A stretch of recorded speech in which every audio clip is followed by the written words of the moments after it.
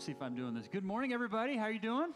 Happy almost Halloween. I love how we have this little skull guy in the back, just kind of looking over us. We put it there on purpose to remind us of life in Jesus.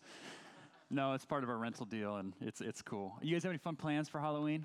Hopefully, if it's not raining, we'll be able to do something. If you are new and with us today, or one of the first times, would you find the connection card on your seat and fill it out for us? We'd love to stay connected with you. And one of the great ways to do that is just to give us your information. We can get you information on different events coming up and get you connected on any questions or places you might want to get further plugged in. One thing to let you know is we're going to be trying to put on there, we're going to be modifying this little sheet so that soon it will say, there'll be a little checkbox for the community groups that we're running. And so in the meantime, if you'd like any information for that, you'd like to get plugged in or just get to know more about how we do that, write that on the bottom of the little comment section. We'll get you information.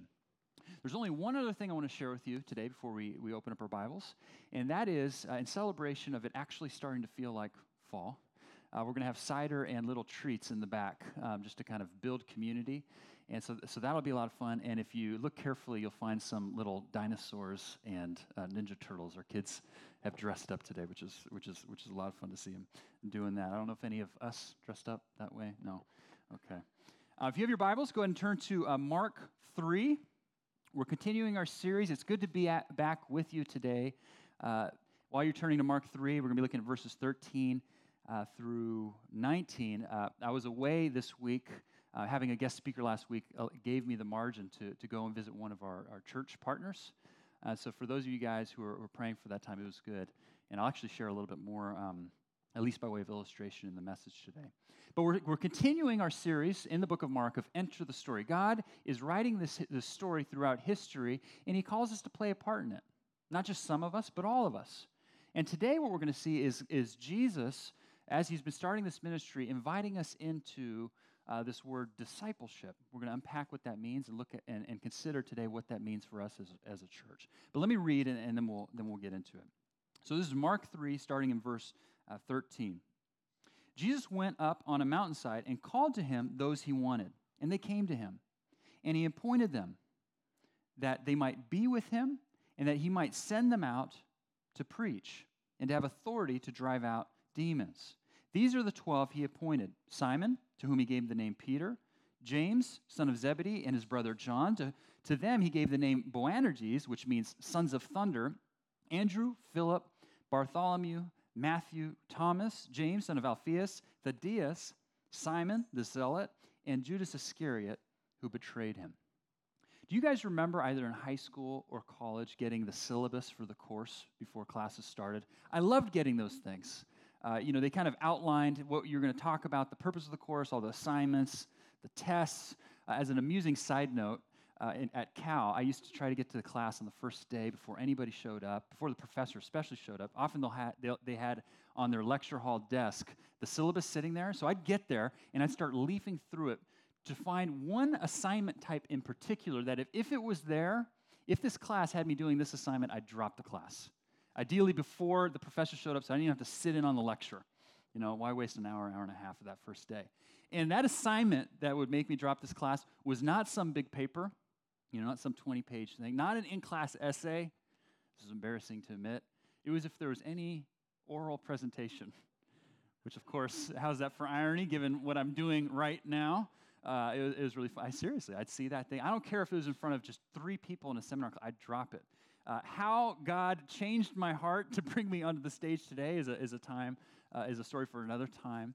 But the syllabus was the professor's way, or is the professor's way, of moving students from here to there in academic pursuits, is it not? But what we see in the text today is Jesus' syllabus, his game plan for moving people from here to there in their faith journey. This text that we're looking at today is, in my humble opinion, the premier text in the whole Bible about discipleship. Now, what's discipleship? What does it mean to be a disciple? It's kind of a word that might be thrown around in Christian circles. What is it? It's not just being a student, and it's not just a knowledge transfer dump. or something like that. It's the idea of coming alongside in that culture a master that you would become more and more like, not only in knowledge, but heart, mind. And the more you spent time with them, you'd become more like them. Well, of course, Jesus wants his followers to become more and more like him. And here's the main text for helping us understand what that process looks like. It's a syllabus. Now, why I think this is incredibly important? Well, for a couple of reasons. If you're here today and you are not his follower, maybe this demystifies it for you. Jesus is obviously about reaching followers. What does it look like when you put your faith in him and you become his follower? This is the text that lays it out for us. Or maybe if you are here and you are a follower of his, I hope that this I hope this maybe reminds you of what it is, how it's supposed to look for you to grow in your faith, develop, to become a more loving person, and through you, to minister and disciple to others. That's what this text really shows us, what it looks like to be a disciple. So let me pray, and then we'll break down some thoughts here. Lord Jesus, if there's a topic that we need to take seriously, it's this one. Because your great commission to the church was this: go and make disciples. If the church exists to do anything, it's to make disciples. And so, Lord, as we look at this text, would you help us understand this? Would you help us as a church, Current, Silicon Valley, do this well? By your grace we pray, in Jesus' name, amen. Well, to bring us up to speed, where we are in Mark now is we have seen Jesus come onto the scene, and he just made a splash. I mean, things have gone up and running, and all of a sudden he now has this opposition that's forming. Verse 6, which I didn't read today, is the Pharisees, that is the religious elite, this religious party, and the Herodians, that is the political party of the day. These otherwise enemies at the time were coming together, and now it says they're beginning to plot how they might kill Jesus. That's a splash if you got people trying to kill you. And ultimately, they'd actually be successful about 2 years later from this time. More than that, of course, he's also, we see in verses 6, 7, and 8, he's just developing just a massive following. All the people are coming to hang out with him, and they're coming from all over the place.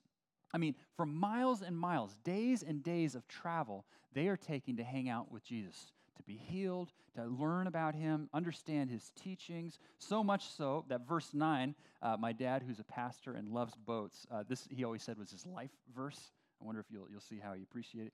Jesus said, because of the crowds, he would tell the disciples to have a small boat ready for them to keep the people from crushing him.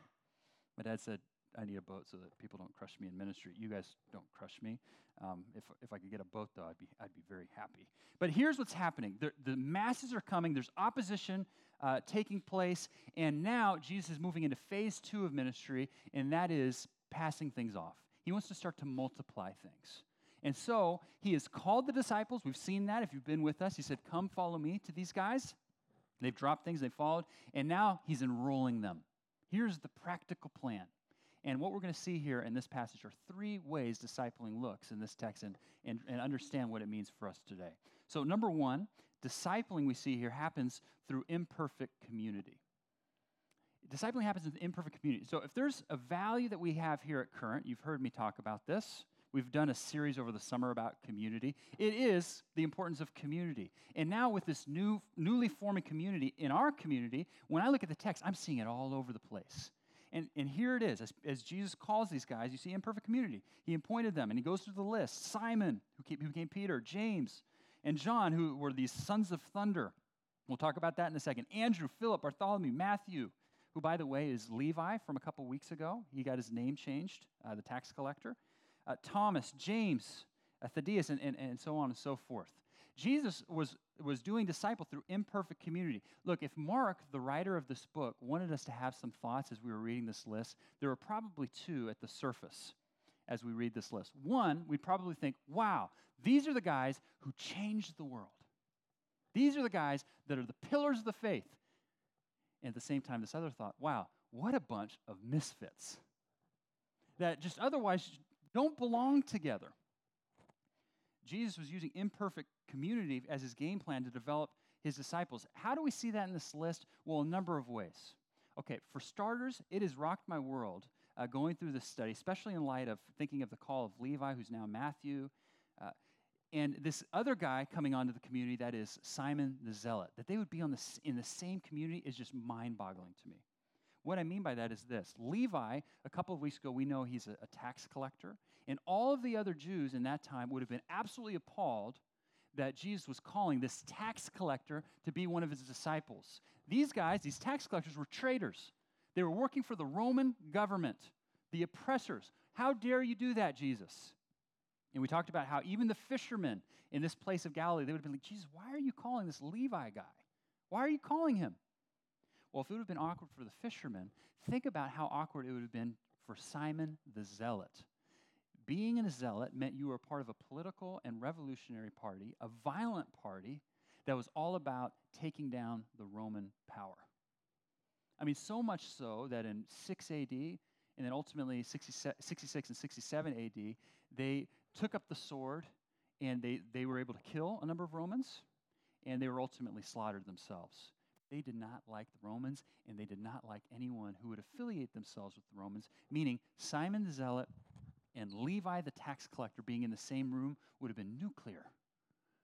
I mean, I almost think it would be like putting Donald Trump and Hillary Clinton in the same room, post-third debate, Hillary and Donald in the same room. They can't even shake hands. I mean, could you imagine these guys walking down the street, Simon the Zealot, how can I hang out with this guy? And Levi just saying, oh, how am I accepted here? Jesus knew this dynamic was happening. He called them to be in community. What's going on there? Why would he do that? Or to think about these sons of thunder, James and John. I love this reference because these guys were fiery. Over the years, they would just, they just were putting their feet in their mouths all the time. There was this one time they're walking along the road with Jesus, and as he would often do when he was working his way to Jerusalem, he'd send a few of the disciples ahead of him to make preparations in a little village. Hey, we need to set up and sleep somewhere, so would you go and do that? So disciples went and in a particular village, and they tried to do that. No luck. They came back and said, Jesus, they're not into you in this village. It's not going to work out. James and John, having seen by that point in Jesus' ministry, Jesus calmed the storms, feed the 5,000 with just a few loaves, turn water into wine, all these sorts of miraculous, powerful things. They pulled Jesus aside, hey, I got an idea. These guys aren't into you. Let's bring down fire on these guys. Let's burn them up. And it's like Jesus is probably just hitting his head like, seriously, guys? You've been with me as we've been talking about love, right? Love? Let's love these guys. These guys also, at one point along the way, again, they're walking along with Jesus, and they think they can get out of earshot from the other disciples, but the other disciples, later we find, actually heard what they were saying, so they were listening. But James and John find an opportune time to pull Jesus aside and say, hey, Jesus, you know how you've been talking about entering the kingdom of heaven? You know how you've been doing that? We've got this idea. How about you let us two brothers, when you sit on your throne, sit at your right hand and your left? It said that the other disciples heard this and became indignant. They were ticked off, which makes total sense, right? I mean, if you've given up everything to follow Jesus, you've given up everything, and now these guys are doing a power play to outmaneuver you. I mean, it's like, and Jesus knows these sons of thunder. He knows what kind of dynamic it's going to be bringing them into this community, and yet he does it. Why? What's going on here? Imperfect community is central to Jesus' discipleship plan for growing and developing his followers to become more loving and more like him. How else would these guys learn, really at the heart level, concepts like love your enemies? Oh yeah, I guess we shouldn't burn these people up. I guess we should be thinking, or how else would they learn at the heart level not to look to their own interests, self-interest first, but to the interests of others? In times of stress or times of opportunity, they pull Jesus aside. Hey, we can do this. We can do. No. I know that's how you think, but you should be looking for others first. The last shall be first. Jesus, imperfect community allowed this to happen. It's actually in the imperfection that there was this beauty and power. And that's what I think which is so awesome about this list as we read it. I mean, I don't know about you, but sometimes when I read lists in the Bible, if you read your Bible, I'm just like, oh, that's cool, a bunch of names. But there's real beauty and power here in seeing these guys on here for the reason that they were messed up. What's more is people have noticed that they were an absolute unpromising lot. Listen to how one professor at a seminary in Southern California puts it. He says, "It was a strange group of men our Lord chose to be his disciples. 4 of them were fishermen, one a hated tax collector, another a member of a radical and violent political party. Of 6 of them, we know practically nothing. All were laymen, meaning non-clergy, non-pastors. There was not a preacher or expert in the scriptures in the lot. Yet it was with these men that Jesus established his church and disseminated his good news to the end of the earth." You know what is absolutely amazing to me? These guys, as misfits and unqualified as they were, here they are thinking, we can do this. Jesus, you've called us. We can do this. Let's take this on. And yet, how does the church today across the board, at least it seems to me, the American church, approach things like this? Oh, we can't do it. I don't have it in me. I've heard over the years as a pastor, any number of people say, I don't have the ability to share my faith. I can't do that. Kind of with the subtext of that's for pastors, that's for people with seminary degrees. But what I would ask is, are you any less qualified to articulate your faith than a fisherman? Or people will say, I'm unworthy to live a life displaying God's love because there's just so many things I've done that I'm just not proud of. But what I would say is, are you any less worthy to begin living a life that displays God's love through you than a first century tax collector? Jesus can and wants to work in and through you. And one of the primary ways he does that is through imperfect community. Now, of course, this is how it works in the church today. We are an imperfect community. And, it's a lot of fun hanging out with each other, and that's a big part of what we're doing. But there will come times, no doubt, when we have to work things through. That's just a part of the deal. It's like in premarital counseling when I'm working with couples.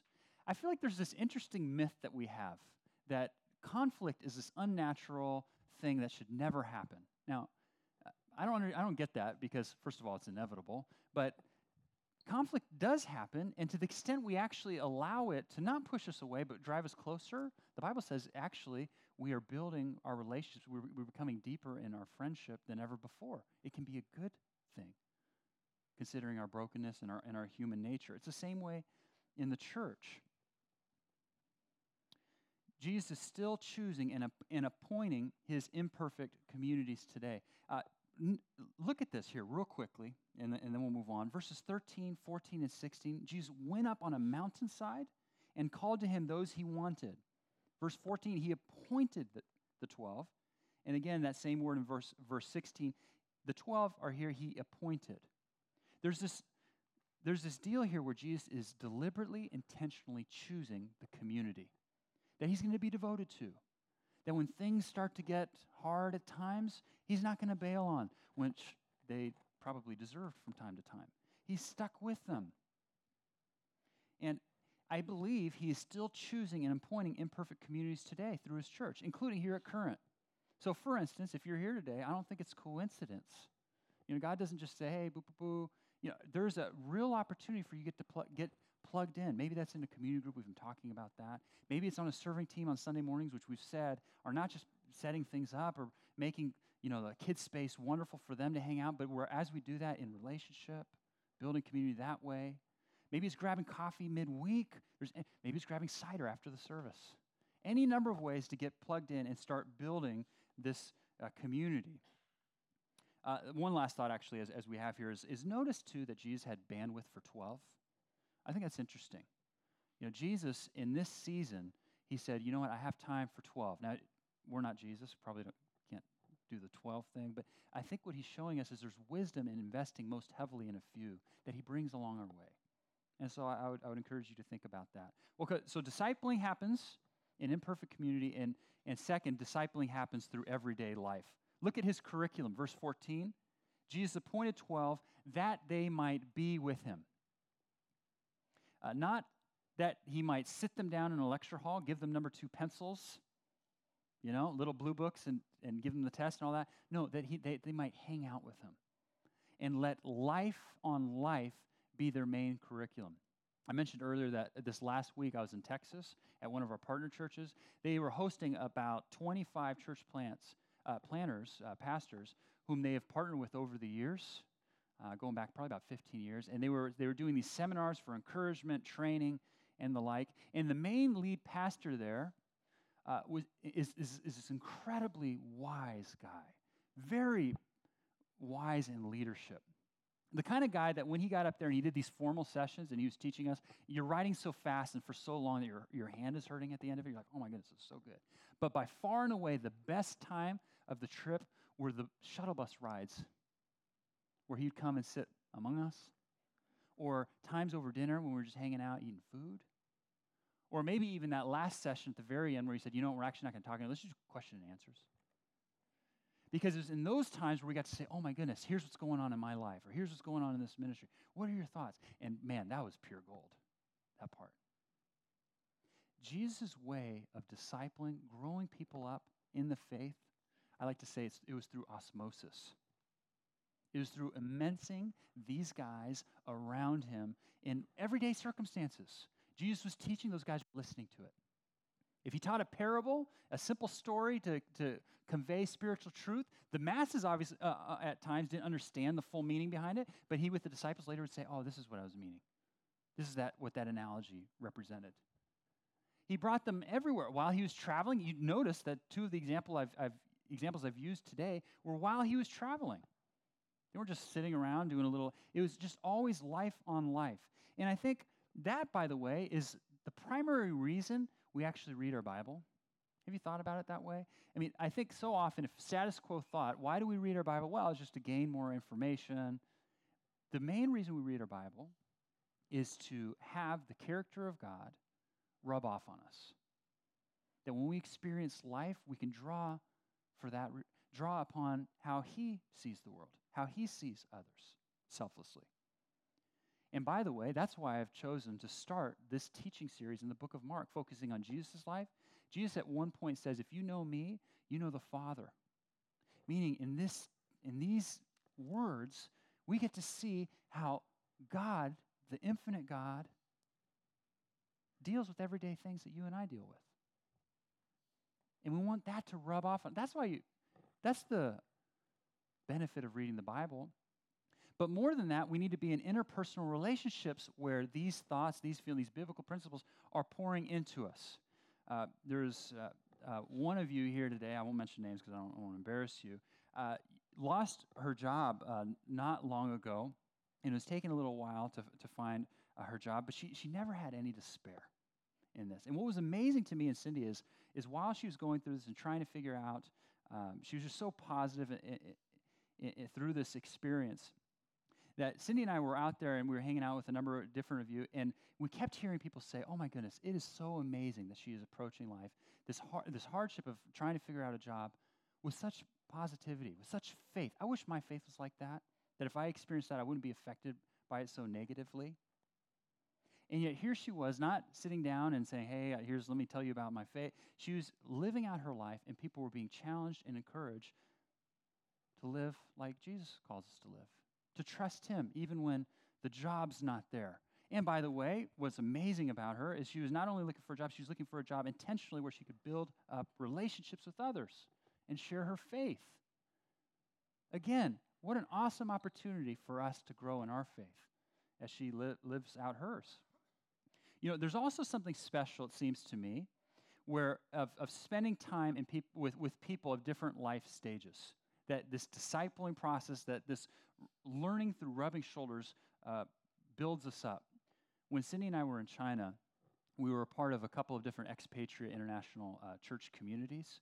And we had this awesome opportunity and experience to hang out with people in close quarters with young families, little kids. This is before Cindy and I had kids. And we just got to see them interact with their kids, discipline them when they needed to, but also love others, including ourselves, through their kids.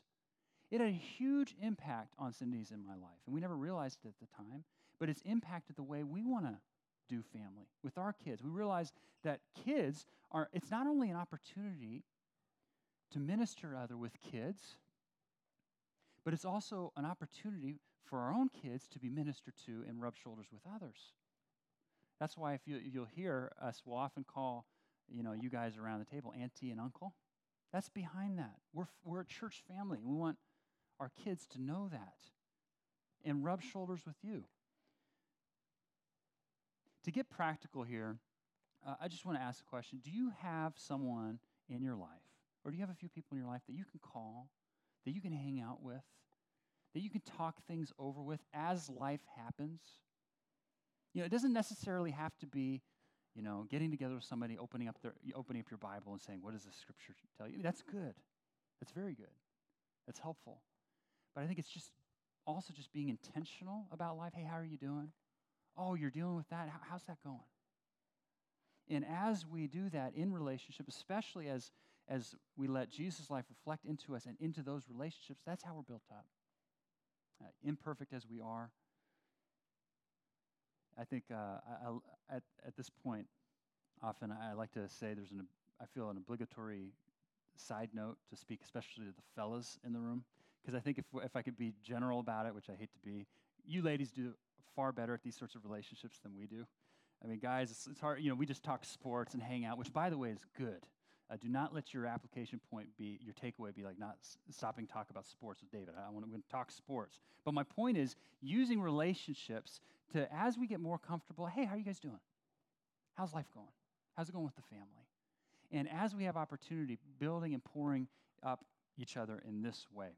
So discipling happens in imperfect community. It happens through life on life together, everyday life. And then finally, discipling happens on mission.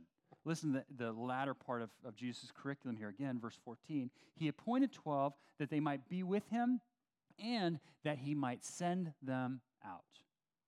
There's an element of Jesus saying, hey, you got to spend time with me, but also there's a purpose of, at the end of the day, you got to be sent out. You got to take this. There's always this link for Jesus of personal spiritual growth with the outward sharing and demonstration of God's love and power. It seems to me, I am absolutely convinced here in the Silicon Valley, a big part of our mission must be helping people learn to love our neighbor. Starting with ourselves. When you think about the mission here, I think we need to learn how to love our neighbor. Why am I saying that? Because we live in such a privileged place, do we not? With so much resources. And what's so sad is when I look into the data behind it, we are just about the richest part of the country, while also simultaneously being the most miserly, with the lowest per capita charitable giving. So we say we come to Silicon Valley to change the world, but we're content with changing our own world. We've got to learn and lead out. Disciples of Jesus need to learn and lead out, starting in their own hearts, loving our neighbor. I mean, I'd say that's central to being sent out. I have a buddy who is in the area, and he used to not like homeless people. And this is a Christian, mind you. But he used to tell me, he's like, in sharing me with this story of life change that happened in his life. He's like, yeah, David, really, I saw them as lazy and smelly. I don't want to hang out with them. This Christian guy. And so it really started to irk him when his wife at their local church started to serve the homeless. And they get in arguments about it. He said, how can you go help these people? You're enabling them. They need to learn to get their own job. And she'd argue back, but he was hearing none of it. And finally she said, look, just come out and serve with me. Would you just come out and serve with me? Just try it. And so, he reluctantly goes, and all of a sudden he's like, okay, I see what's going on here. Life transformation started happening in his own heart. He's out there, he's helping people, and he's nervous and awkward at first, but then he met this one gal that really changed things for him. It was just this elderly lady who there's just no excuse for. She just had no way of supporting herself, getting back on her feet on her own. And what really struck him was how much she loved God. She had a positive relationship with God. She was Christian, more joyful in her relationship with God than my buddy, even despite her circumstances. And he's just like, oh my goodness. It was like then that I realized Jesus' statement on blessed are the poor, for theirs is the kingdom of God. And he said he began to realize in that season that in being sent out and serving this way, that God was actually working more in his heart and in his life than the people he thought he was going out there to serve and bless. And long story short, what's really fun about this is he is now leading homeless ministries to help people like his former self learn to love their neighbor. And what he's also more recently started to see and understand is that God's not just helping people learn to love the homeless through this and those neighbors, but he's also seeing in his own life, oh my goodness, I need to learn to love my actual neighbor across the street or my neighbor in the sense at the workplace. The needs are different, but I need to be loving there. It seems to me that this is the process of discipleship Jesus is calling us into. I mean, this guy, he was in an imperfect community, and I love how he was real with me that his wife and he would get into arguments and just get frustrated, but she in that church said, you know what, we're going to work with you. And they called him out. And he came out and he got to see and start to live out God's word and let that change him. And through that process, he was not only maturing and growing in his faith, but he was becoming equipped to mature and grow others in their faith.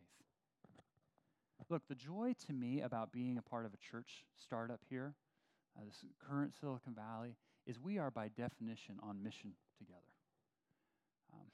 And our central mission here is to move people in Silicon Valley towards Jesus, wherever we are on our spiritual journey.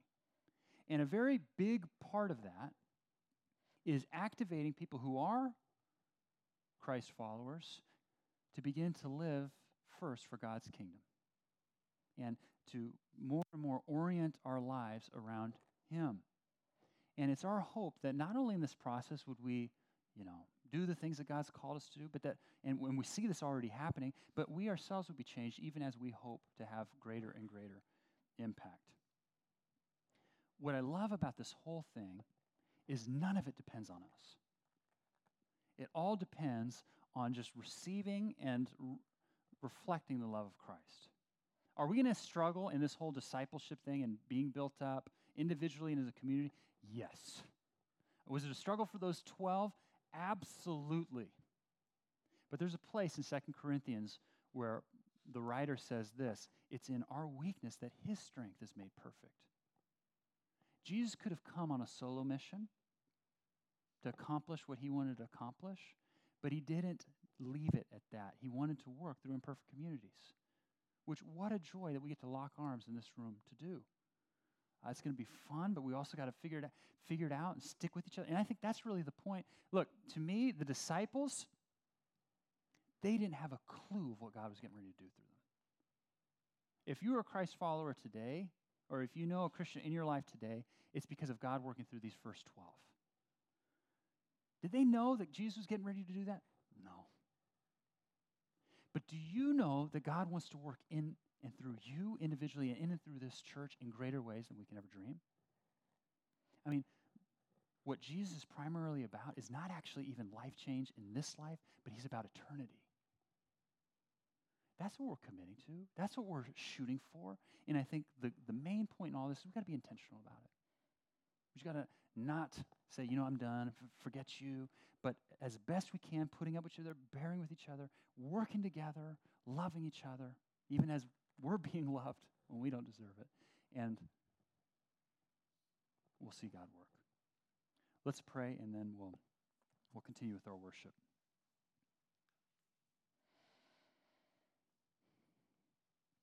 Jesus, in the same way you called and appointed the 12 to establish your church, we believe you're continuing to call your church together today, even here at Current. And by the way, I want to pause here for a moment in this prayer and say, if you're here today and you sense God working in your heart, moving in your heart, that you would like to become His follower, become His child, you can do that. You can do that in your heart today by saying, Jesus, I want to receive your love. I receive what you did on the cross for me, dying for the things I've done in disobedience towards you, and all the ways in which I've been selfish towards others. Forgive me. I receive the eternal life you offer in your name. And if this is your prayer, we'd love to connect with you and encourage you You can mark that on your connection card or see me afterwards, because we'd love to help you with the next steps, which, by the way, flow out of exactly what we're talking about here in this text. But God, thank you for bringing us together to form this community, imperfect as we are. Would you use us to mold us into the people you've called us to be, from the inside out, equipping us to minister to the greater Silicon Valley around us. Thank you in advance for your grace and help in this. We pray this in Jesus' name. Amen.